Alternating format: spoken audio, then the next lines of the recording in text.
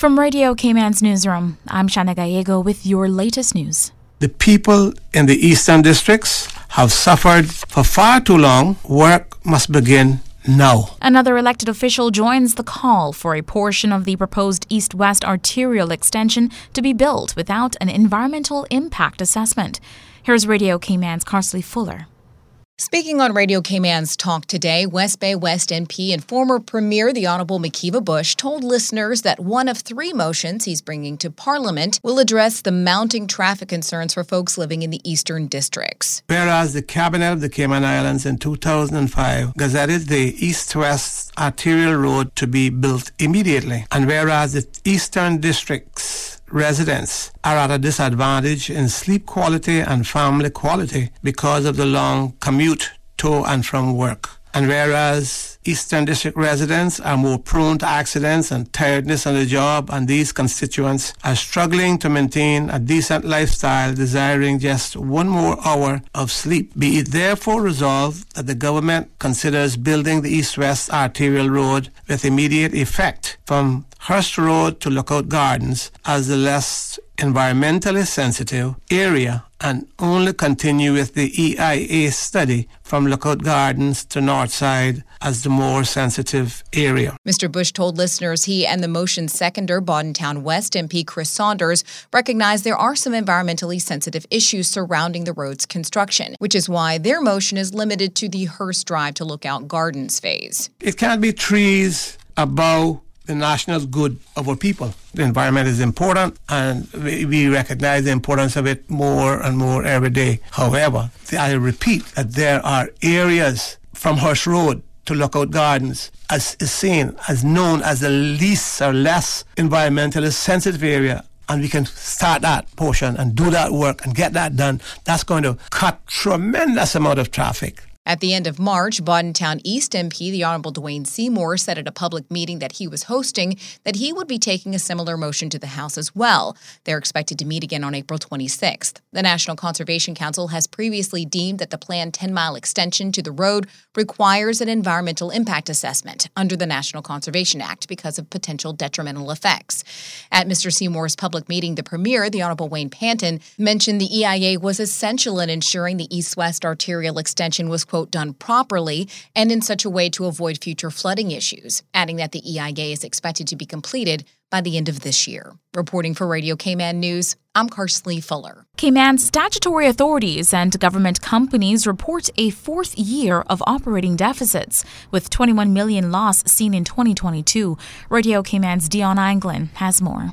Over the past 4 years, the government's financial performance comparison shows that revenues, with the exception of 2020, have seen a steady increase, growing from just under $862 million in 2019 to more than $1 billion last year. Core government logged a surplus in 2019 of $143 million, a $58 million deficit in 2020, a $17 million deficit in 2021, and a $47 million surplus last year. Meanwhile, the SACCs have logged a deficit every year: $26 million in 2019, $65 million in 2020, $31 million in 2021, and then the $21 million last year. Total operating expenses for 2022 were $973.5 million. This amount was $52.0 million more than the initially projected full-year budget of $921.5 million. The Ministry of Finance says this is mainly due to overages related to healthcare expenses, health insurance for civil service pensioners, a variance in the cost of supplies and other items to combat COVID-19, and costs for the care of indigents exceeding its budget.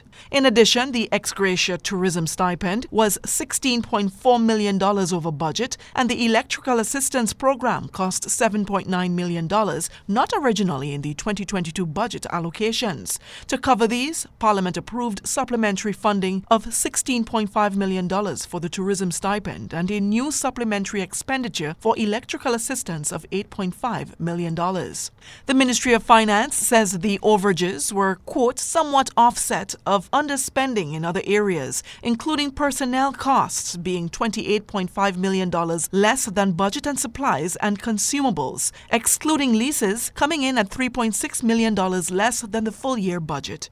Reporting for Radio Cayman News, I'm Dion Anglin. The Director of Tourism says Resort Residential is playing an important role in helping the jurisdiction's tourism product bounce back after the pandemic. We get this report now from Radio Cayman's April Cummings.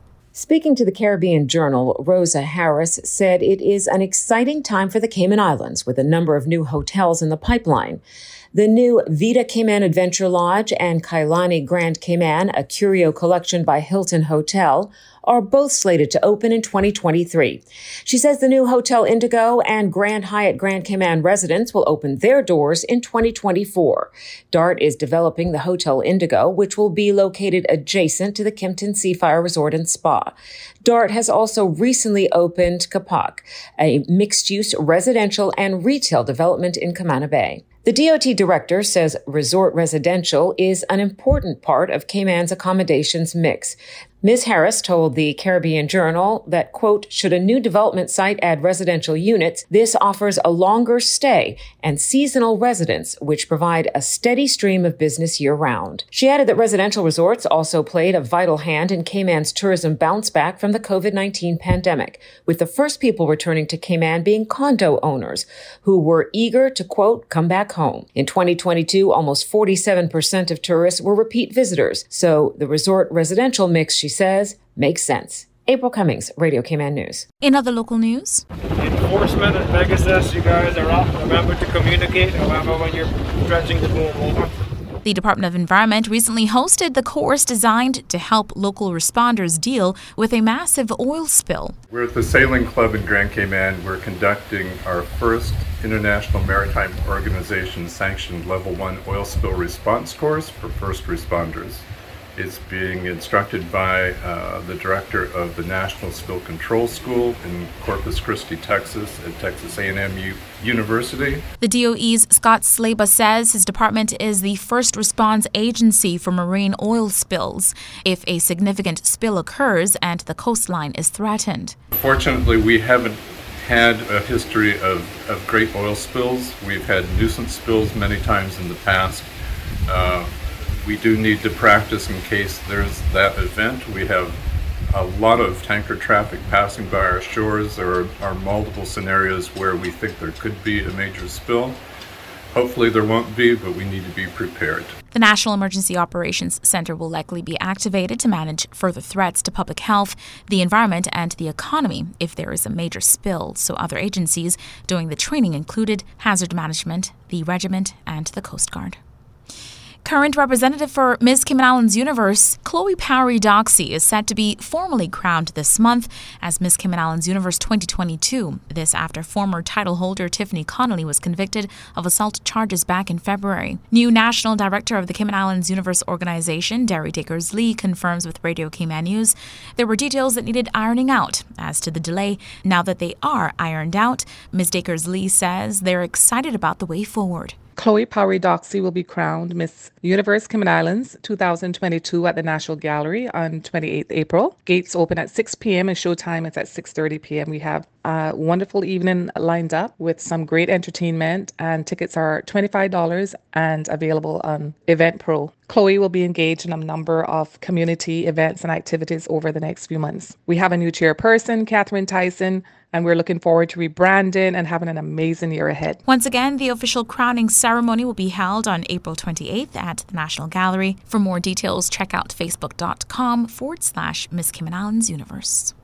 And we'll leave you with this one. National Children's Festival of the Arts NCFA gold medalists from 15 schools across Grand Cayman entertained audiences during two final concerts recently held at the John Gray High School Performing Arts Hall to showcase their winning song, dance, speech, and instrumental performances. The 2023 NCFA season will culminate next month with the Young Musician of the Year and the Amen Mohammed Steel Pan competitions. You can watch the 2023 NCFA Grand Cayman final concert on CIGTV or its YouTube channel this Saturday, April 15th at 2 p.m.